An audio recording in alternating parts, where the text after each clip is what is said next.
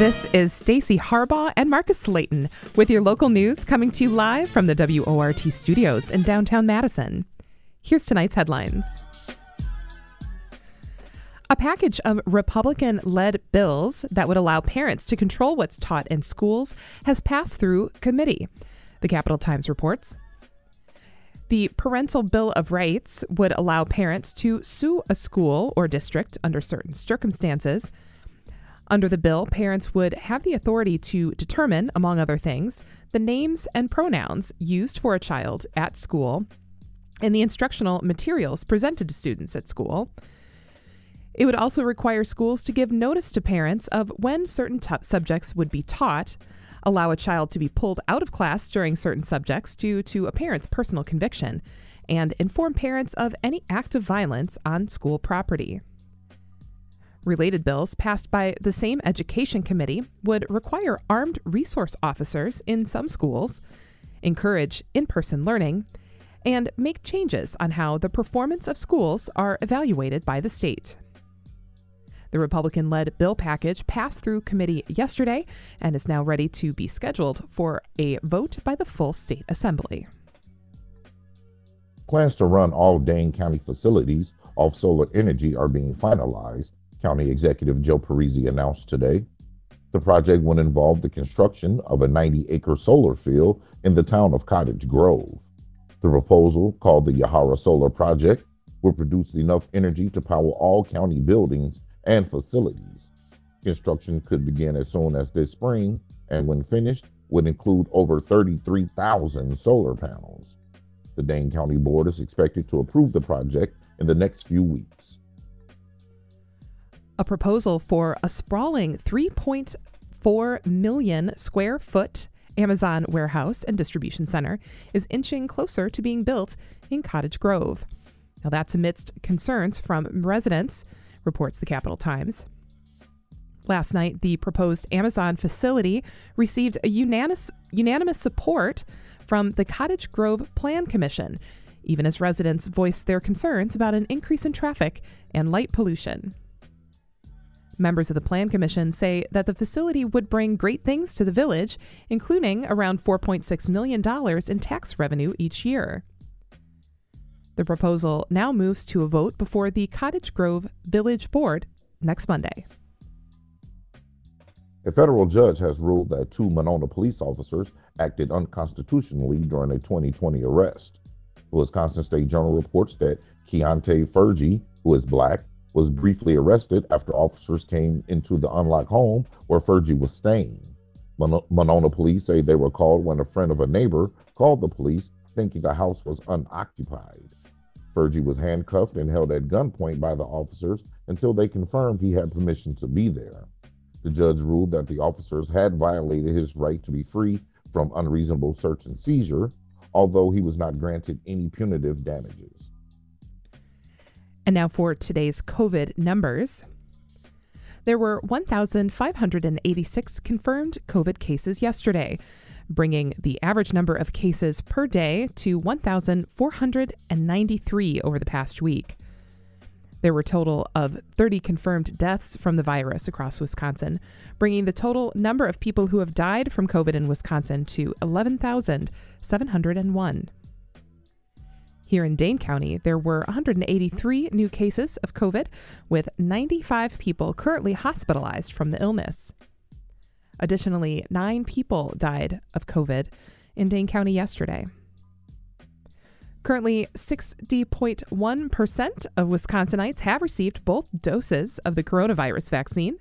And here in Dane County, 79.4% of people have received their vaccine. And now on to today's top stories.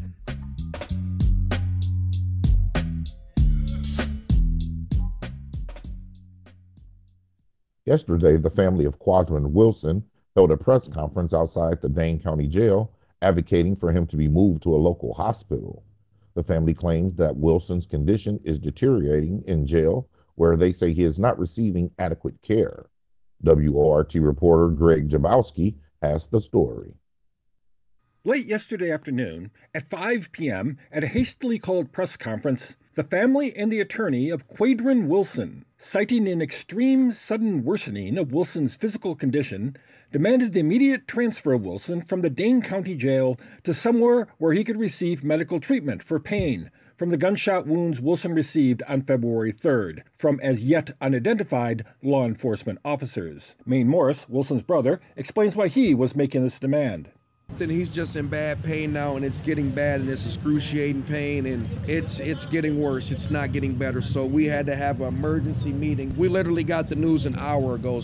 Madison attorney Steven Eisenberg, who was representing Wilson, said he had been seeing Wilson daily and noted a severe decline in his physical condition. He just told me, and his mother called me and said he's in this excruciating pain, unbearable pain. I don't know. Someone needs to look at him that's a qualified health care provider. On the morning of Thursday, February 3rd, in East Madison, Quadrin Wilson, a black man, was shot multiple times in what the Dane County Sheriff at the time described only as an officer-involved shooting. Over a week later, after a series of protests and media inquiries, officials finally related that 21 officers had been involved in the plainclothes arrest of Wilson, including 13 from the Department of Criminal Investigation, 3 from the Madison Police Department, 2 agents of the federal DEA, a state trooper, and a DNR warden. 2 DCI officers shot weapons shortly after Wilson's car was rammed front and back by law enforcement vehicles. Dane County Jail indicates that Wilson has only been charged with parole violations. Neither the identities of officers involved nor information on any official investigation into the shooting has come out since. Eisenberg considers this unacceptable. Quadrin is a victim. He's a victim of a shooting. And we don't know who shot him. We're not told what happened. If the roles were reversed, Quadrin would have been all over the papers as the shooter, and they would have dumped into his past and found everything about him that they could to dig up.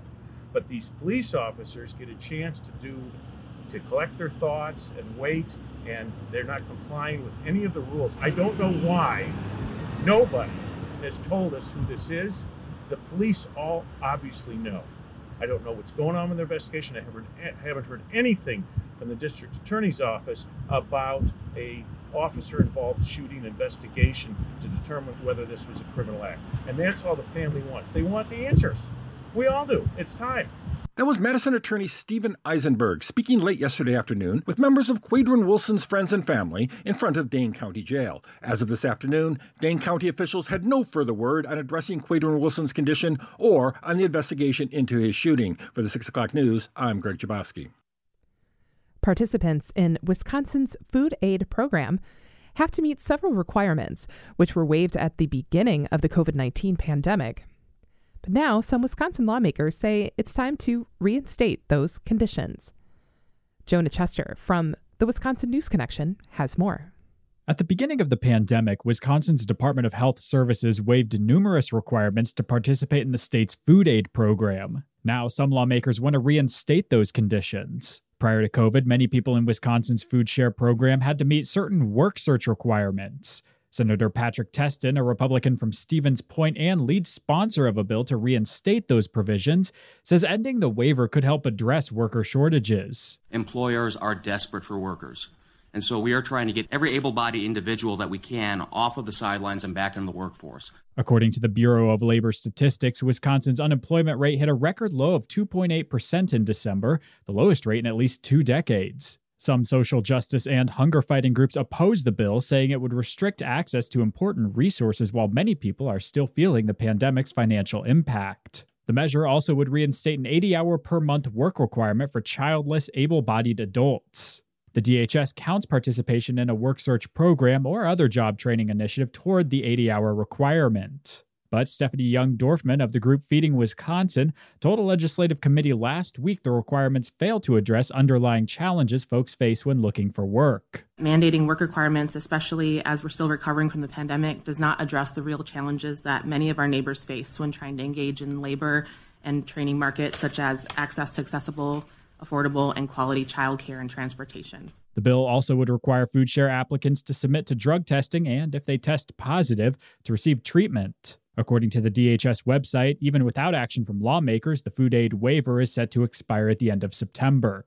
For the Wisconsin News Connection, I'm Jonah Chester. Support for this reporting was provided by the Carnegie Corporation of New York. Find our 8 trust indicators to support transparency and accuracy at publicnewsservice.org.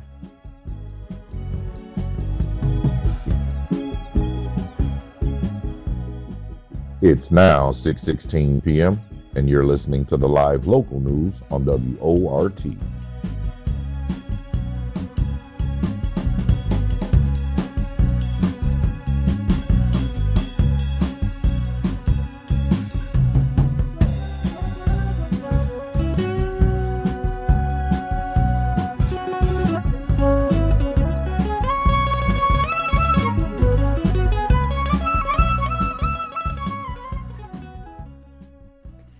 Last month, state lawmakers introduced a bill that would block gender-affirming care for transgender youth. In response to the bill, trans youth activists are holding a protest right now at the state capitol building. Earlier today, WORT producer Nate Wegehout spoke with Amira Pirati, a senior at Memorial High School, who organized the rally. I'm on the line with Amira Pirati, a senior at Memorial High School here in Madison, who just about right now is down at the Capitol leading a rally against Senate Bill 915. Amira, thank you so much for coming on and talking with me today. Thank you for having me. So let's just start off with, why are you out at the Capitol here today? What are you asking for? Yeah, so I and a bunch of youth and activists and just residents in Wisconsin are incredibly concerned about the contents of SB 915, which would essentially ban competent care for transgender and gender-expansive youth. SB 915 was recently introduced to the Wisconsin State Legislature, and it would essentially ban the use of puberty blockers, which is a reversible practice of pausing puberty, hormone replacement therapy, which is used by older teens to take the hormones that their body does not naturally reproduce or produce on their own, and surgery, such as top surgery or bottom surgery to make their genitalia or body align with their gender and their sense of self. I would also ban topics therapists can legally be allowed to talk about in talk therapy, especially regarding to transition, which is such a key part of many youth's therapy time, being able to talk with an adult who is supportive and who can help them make plans of how to talk with their family or even what medical transitions they might be interested in. And it would also ban any insurance from covering any of these procedures. So it is incredibly expansive and incredibly harmful. So I want to ask, what do you see in Senate Bill 915 that to you, what do you see in it as harmful to trans youth? What exactly would the consequences be? So the AMA, the American Psychological Association, the World Professional Association for Transgender Health, and countless other organizations of medical professionals and trans activists have created guidelines for what competent care for transgender youth is. So this is based on youth experience, what youth are able to consent to, and what they need. And so they've come up with these series of guidelines that medical professionals, whether they are surgeons or primary care physicians or therapists or psychiatrists, can use to give good care to youth who they may not otherwise know how to care for. So this is very much based on what youth are able to consent to, what is reversible at the time, and what the majority of youth need, especially when they show signs of gender dysphoria or signs of incongruence between who they know they are and how they exist in the world.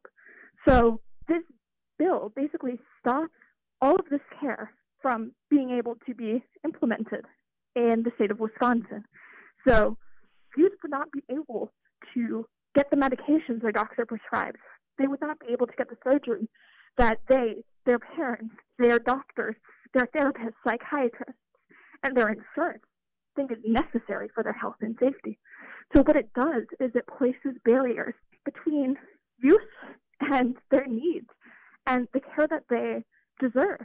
And to me, one of the really appalling parts of this bill is that it will not become law. Governor Tony Evers has, in the past, vetoed many bills that would harm trans youth and promised to do so in the future.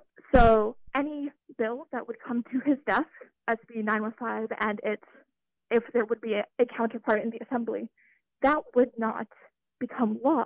However, by forcing Governor Evers to veto a bill which many Republicans say is harming trans youth, even though it is what medical professionals are prescribing, they can use this to campaign against him and get him out of office. So in the meantime, trans youth not only are afraid that their care is going to be taken away from them, they would be forced to stop hormones, they would be forced to stop talking to their therapists about topics, but it also encourages debate about our right to exist and our right to exist in a world and bodies and as people with bodily autonomy in this world, and all for the political gain of some Republican senators, gubernatorial candidates, representatives, and to me, that is just atrocious. You don't play with our lives. You don't play with our care. We deserve this. And instead of listening to the medical care professionals, instead of listening to the families who have to consent for this care, instead of listening to the youth who know what they need and who are the only people who actually live in their bodies, this bill would just ban all of this care without any exception. And that is incredibly harmful. So you mentioned a little bit earlier about talking with therapists. Do you know what sort of topics they wouldn't be allowed to talk to their therapists about? I am not part of legislative council, and I'm not sure how this bill would, if it became law, how it would exactly be applied. But in talking with other activists who have worked, the general sense is that therapists would not be able to support any youth, like during talk therapy, in regards to their medical transition. So for many youth who are just like starting to think about their gender dysphoria, it can be incredibly helpful to have an adult to talk with and talk through the options, to get information so they can make decisions about their body either then or in the future, and say, I have, for instance, dysphoria about my voice, and I think taking testosterone, for example, could help with that, and talking through what are the consequences, what would it cost. If my family doesn't get that I'm trans, how can we get there? And having an outside opinion that is non-judgmental can be incredibly helpful. But therapists and psychiatrists may be prevented from even saying that, or even just saying, yes, I hear that you want surgery once you are 18, or yes, I hear that you want any other medical procedure that could help you exist happily in your body. Let's make a plan for when you're 18 or in a couple of years, or even for some youth, especially if it's a reversible procedure, how can we make this happen now or in the next few months? So this is incredibly harmful, especially since trans youth, have incredibly high rates of suicide and suicidal ideation. And having medical care and medical transition has been proven to decrease suicidal ideation by 52%. This is an incredible thing to have a process that helps so many youth to live happily in their bodies, and that can help both their physical and mental health. And over the course of the pandemic, over 50% of transgender and non-binary youth seriously considered attempting suicide. Part of this is living in a world generally that denies the right to exist and that constantly dehumanizes you. This could be forcing you to stay in a home with transphobic family members, or any of the other countless things that make it harder for us to exist. And to take away mental health care that is specific and that helps youth discover who they are and talk through it and have perhaps the only ear that is actually kind and actually wants to listen. That is just attacking youth and using youth for political gain and using our lives and our well-being and our safety so you can line your pockets or so that you can gain votes or you can gain money. And that's not governing. That is using your constituents so you can gain power. And that's not what this state needs. That's not what youth need. Well, Amira, we are running up against the clock here. So do you have any final thoughts on any of this or on the rally that's being held tonight? Yeah. So if you are able, if you want to learn more, you can do so at bit.ly, bit.ly/kidsdeservecare. This is the website that the Wisconsin Transgender Rights Coalition has created as a site to educate the public and to help them take action against these bills. And the most basic thing you can do is to listen and trust the trans youth in your life. And they know what's best for them. And it's helping them and supporting them and lead their own journey. And if you're able to come to protests, do that. We need to hear your voice. We need to see your support. If you can call your representatives, if you can call the sponsors of this bill, do that. There are countless ways to get involved. And we're going to be at the Capitol tonight to show that we're not going to take these bills lying down. And you can do that too. And it's finding a way that is best for you, and taking action is so important. Thanks. I've been talking with Amira Pierotti, who organized tonight's rally at the Capitol building. Amira, thank you so much for coming on and talking with me here today. Thanks. And you're listening to Handcrafted Local News here on WORT. Please stay with us. We've got lots more stories coming up. Wastelands explores the changing landscape of e-recycling. Transparency Talk gives us the down low on the state Supreme Court case earlier this week. And Radio Chipstone considers the complicated world of historical dress. But first, we'll take a quick break, check in with the BBC, and we'll be right back.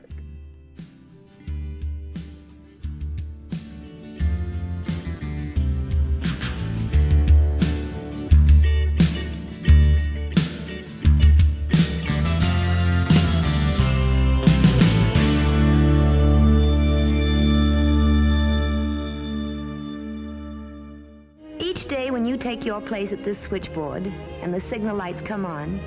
Visualize, if you can, what lies beyond it, beyond each glowing light. Remember the fun of answering phones for WORT pledge drives? Talking to donors who love WORT as much as you do? We have been hard at work making sure that everything is triple safe for your return to the fun and chaos of a live pledge drive, which starts March 1st through the 14th. We've moved all pledge takers into our record library, where you'll be separated by see-through vinyl sheets. You will be able to catch up with other volunteers safely. Your space will be 100% sanitized before you arrive, and masks and social distancing are being strictly enforced for anyone outside closed-door spaces or behind their vinyl shield. Single-serve snacks will be provided. You just need to be within 5 months of your last COVID vaccination to enter the WORT studios. Check out all the changes we've made since you've been gone. Sign up for a shift today by visiting WORTFM.org and clicking the picture of the switchboard operator on the left side of the page. That's March 1st through the 14th for the Winter Pledge Drive.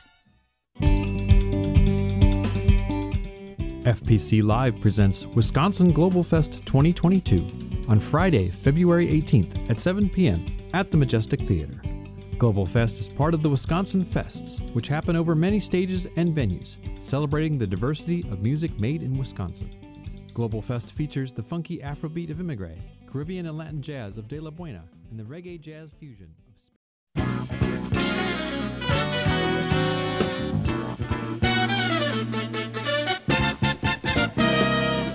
The time is now 6:33, and you're listening to the local news on WORT.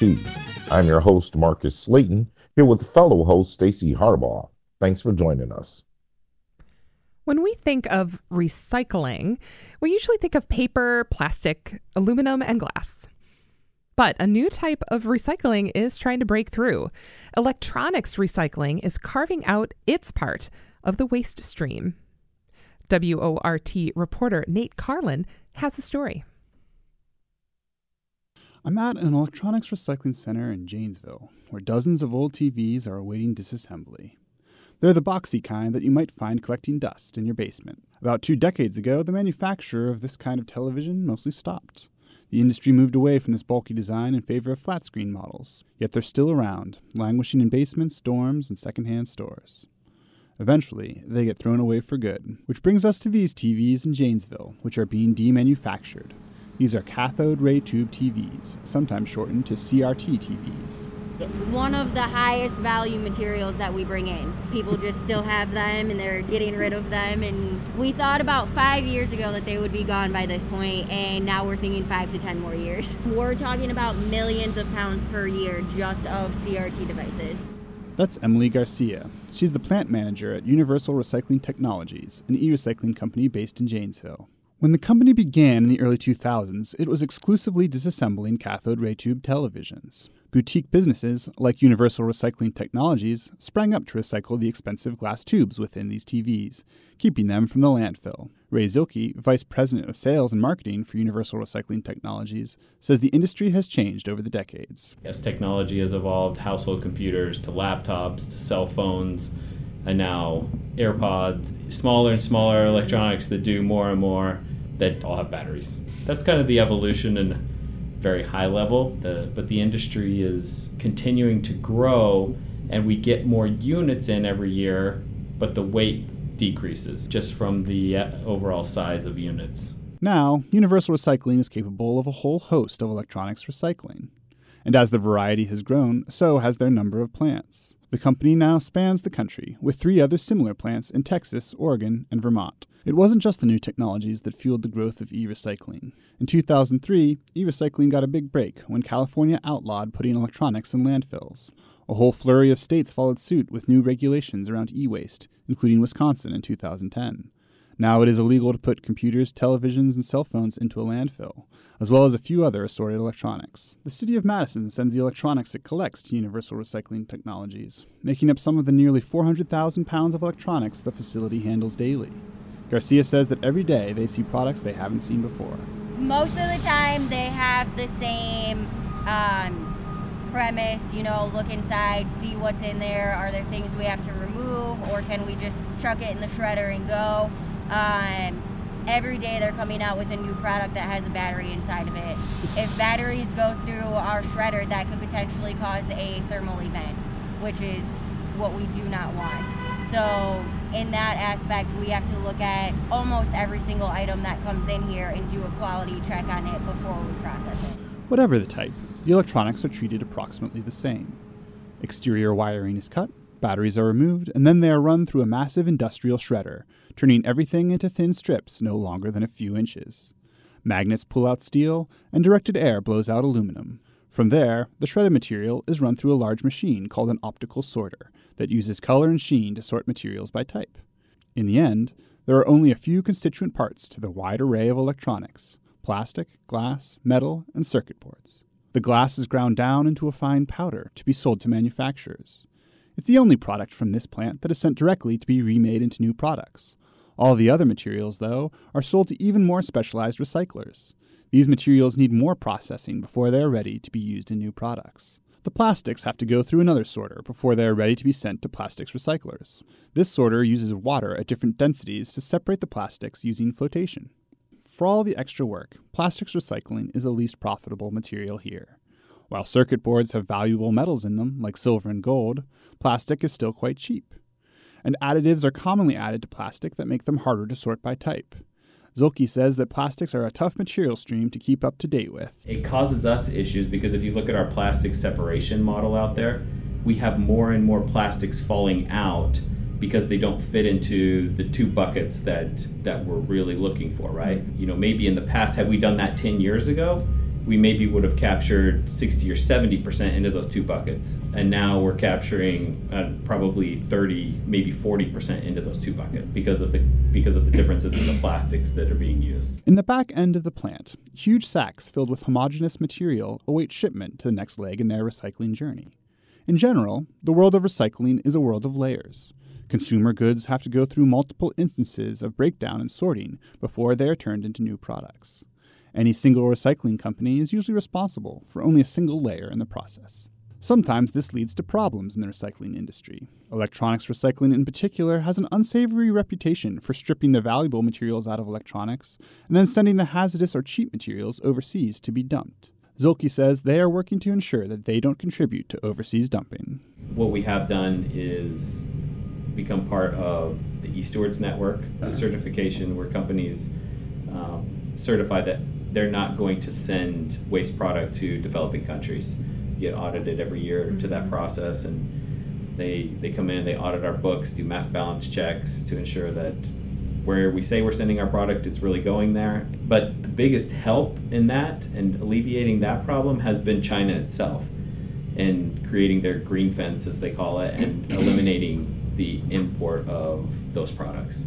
They've actually done a decent job in eliminating that trade of waste going into their country. The volume of recycled electronics has recently stagnated. After the first wave of states outlawed electronics in landfills, other states hesitated to follow suit. Currently, electronics recycling is only required in about 24 states.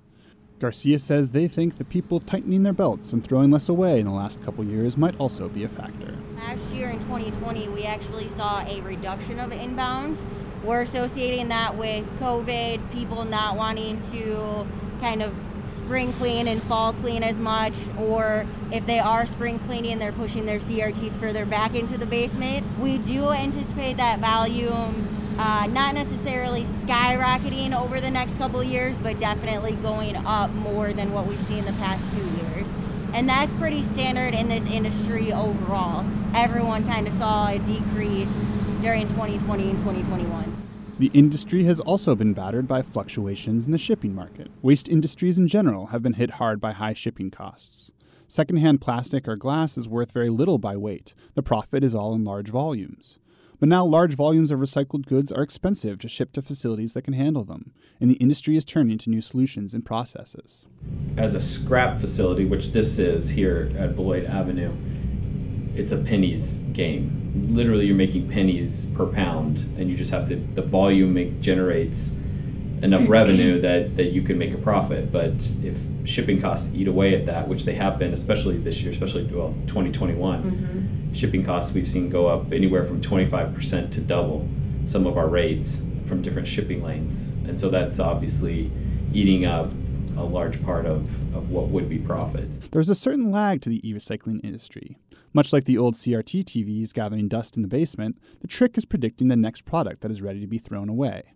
Electronics have a long life cycle, but eventually even they need to be disposed of. Zolke says the next product they'll have to adapt to? Solar panels. Solar panels have 20-25 year life cycle, and the first solar fields, especially by the utilities, the big solar fields were put in about that time frame. So they're coming up to be refreshed, and now what are we going to do with the old panels that nobody thought of 20 years ago? Another possible recyclable material are rare earth metals. Rare earth metals are a valuable commodity used in trace amounts in advanced electronics, and as the name suggests, are quite scarce. They are also a current pawn in geopolitics, as China has threatened to stop exporting them. If this drives the price up, the trace amounts in electronics could become worth reclaiming. There is clearly value there, but Zolke says the small volumes make it a tricky material to recover. And there's multiple companies that are looking at rare earths, some much bigger than us, because of the concern over the availability of rare earths if China closes their border and says, hey, we're not shipping those out anymore, right? There's a lot of research and development going into that, and how do we recover those? Because there's such a finite amount in each computer circuit board, for example. How do you actually recover that and cost justify it versus, the gold and silver and copper, palladium, where you can recover those and make money off of that? This is a common rhythm in the recycling industry. There is a constant push and pull to the pricing of recyclable materials. When prices of goods are high, recycling becomes viable, like with the glass cylinders in CRT TVs. But when the prices are low, recycling can struggle to be profitable. Nowadays, universal recycling technology barely breaks even on them. Reporting for WORT News and Wastelands, this is Nate Carlin. It's 6:43 p.m. and you're listening to the live local news on WORT.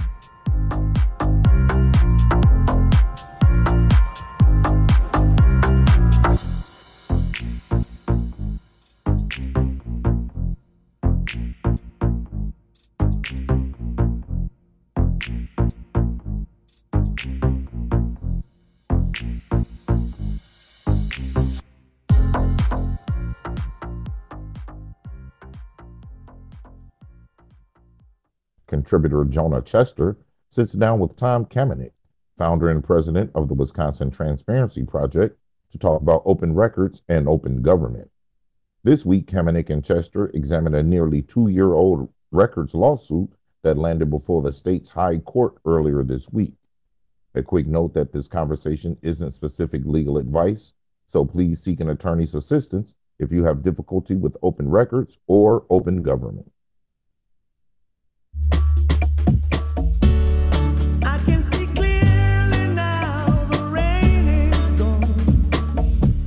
All right, it is every other Thursday, which means I'm joined on the other end of the line, as is tradition, by Tom Kamenik, founder and president over at the Wisconsin Transparency Project.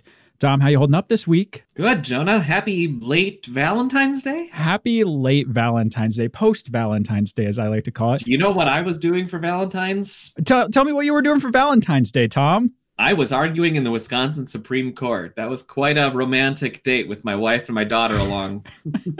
Truly, there is no more romantic venue than the halls of the Wisconsin Supreme Court. Tell us about why you were before the state's high court this week. That very topic also happens to be the topic of today's episode, as it turns out. Talk to me about Wisconsin Manufacturers and Commerce versus Governor Tony Evers.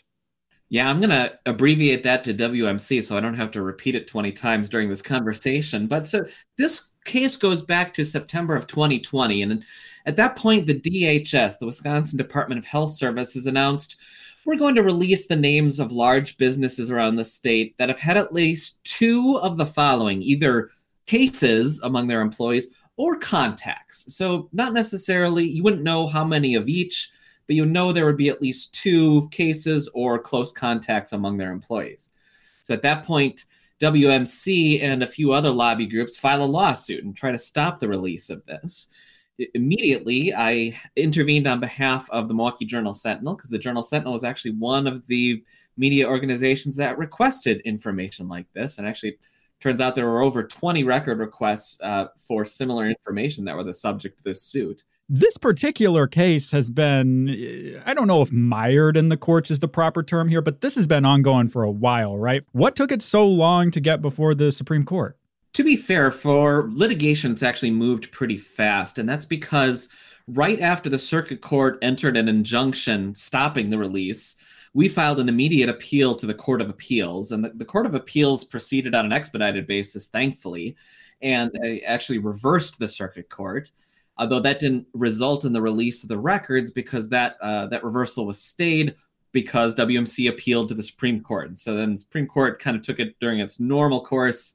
It took in briefs from all the different parties. And then just on Monday, they had their oral arguments. So legal theory underlying this case is WMC is saying somebody could look at these records and theoretically figure out somebody who has COVID, because if this employer has, even if they have 25 or more employees, well, somebody there that worked there might have noticed somebody was gone, and they could theoretically possibly figure out who that was and identify. And they say, well, and that would have the same effect as releasing confidential medical information or medical records under the state's version of HIPAA. Yeah, so let's drill down a little bit more deep into the arguments on Monday. I know there were sort of 2 issues at hand in regards to open records requests. There's the medical records issue here, and then there's the question of who can even sue. There are numerous parties in this lawsuit, correct? Take me through each of those in turn. There were a couple justices who were pointing out that these aren't medical records. These are not the patient's files, and it's not even information that's in the patient's files that's being released. Rather, these are statistical summaries that the DHS is putting together. And there's very different rules about statistical summaries. And in fact, DHS is actually required to put together and make public this kind of broad information. You know, you see this all the time, is the number of deaths, the number of positive cases, the number of hospitalizations. That all comes from individual medical files, but it's not medical records, and it's not medical information about individuals. So a lot of the 2 of the justices in particular question whether the law even applies to this, the law prohibiting release of information even applies to these summaries. Now, my client, the Journal-Sentinel, and kind of the transparency community as a whole, has been more interested in this who can sue issue. So as some justices noted, even assuming this is correct, this is just individual medical information. Why is the employer, and even more so, why does a lobby group like WMC that represents employers get to sue over individuals' medical records? Shouldn't the individuals be doing that? And what legal interest does WMC have in these kind of records? And the biggest issue from my point of view has always been that the law actually prohibits anybody, in its general language, from filing a lawsuit to stop the release of records, except in some specific circumstances. And when I first heard about this lawsuit, my immediate reaction was, well, I wonder how they're getting around this prohibition. I wonder how they justified their attempt to file this lawsuit. And when I got a copy of the complaint, they didn't. They either weren't aware of it or they knew it was there and they were just ignoring it. And so this is the main argument I've been making all along. So a little bit of history lesson here. In 1996, the Wisconsin Supreme Court for the first time created the right of a record subject to sue and stop the release of records. And in particular, this applied to government employees and in typically their personnel files or their investigation files. And the Supreme Court said, well, it's really only fair that these records are about them. Maybe they have some reasons that they don't want the records released, so we're going to let them sue to stop. And this led to a short, thankfully, period where there was just this absolute deluge of lawsuits.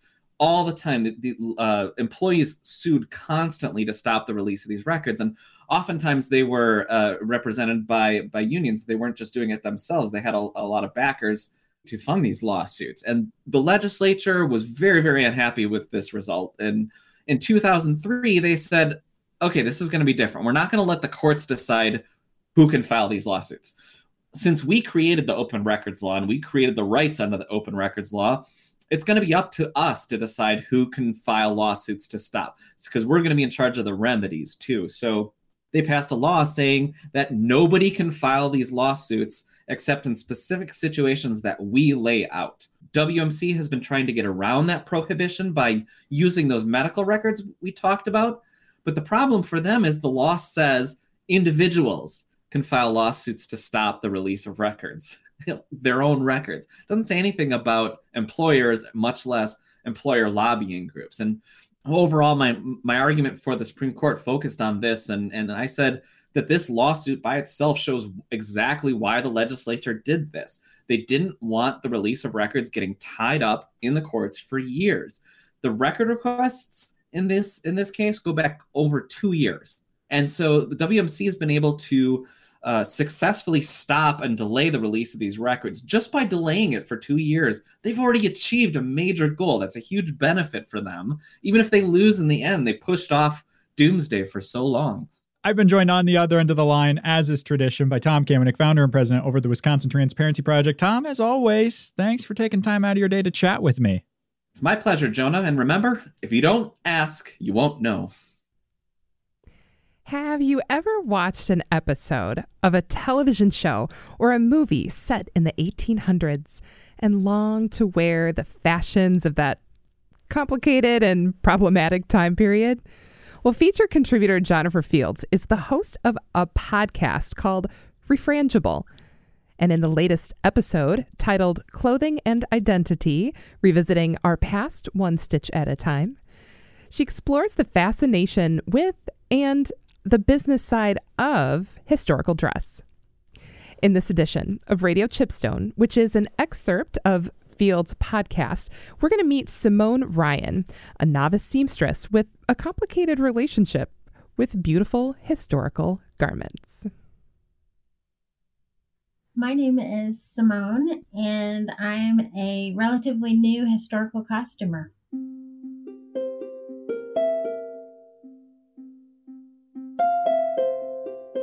It is something that I'm fascinated with, kind of my new addiction.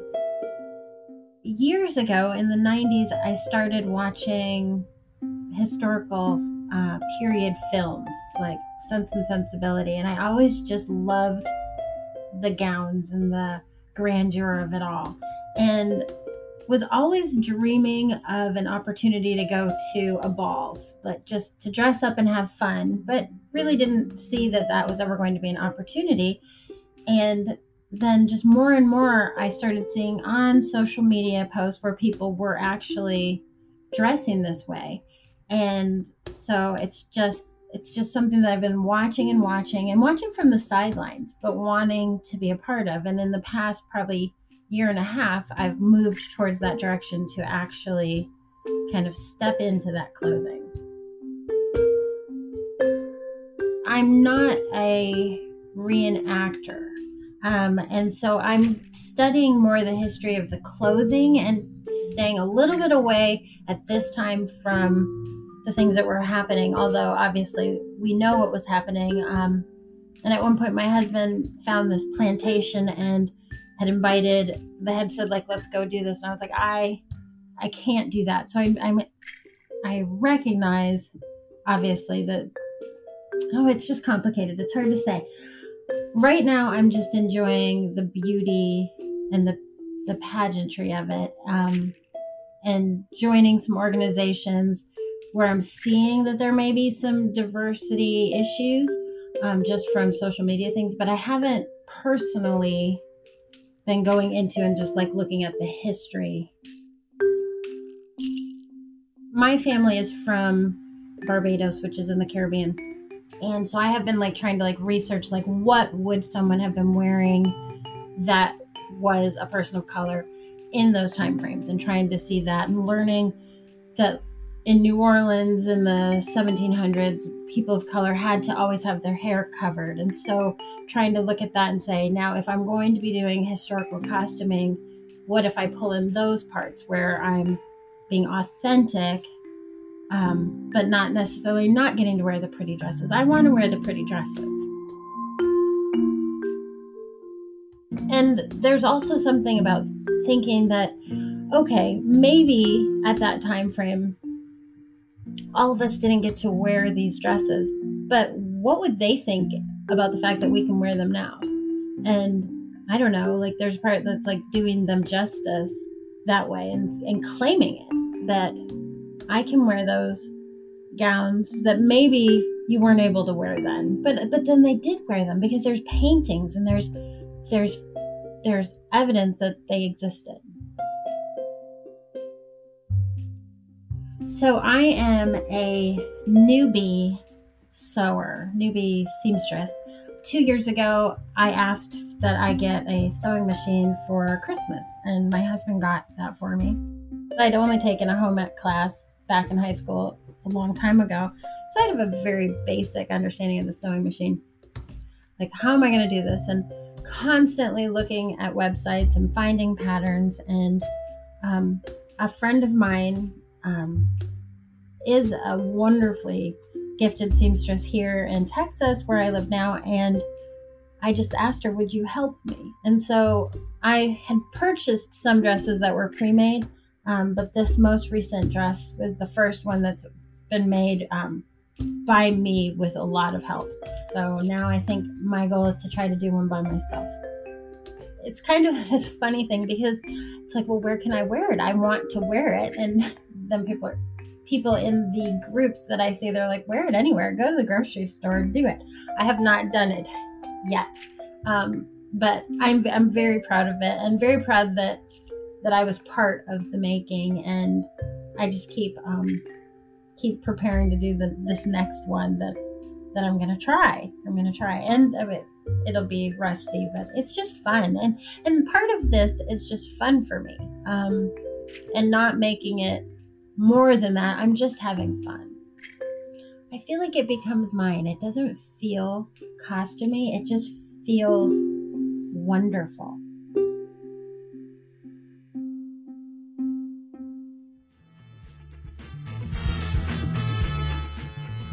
And that's a wrap for WORT's Live Local News at 6. Your reporters tonight were Greg Jabowski and Jonah Chester of the Wisconsin News Connection. Special thanks to the feature contributors Tom Kamenik, Jennifer Fields, and Nate Carlin. Dylan Brogan engineered the show. Nate Wikihout produced this newscast, and Ms. Shali Pittman is the news director here at WORT.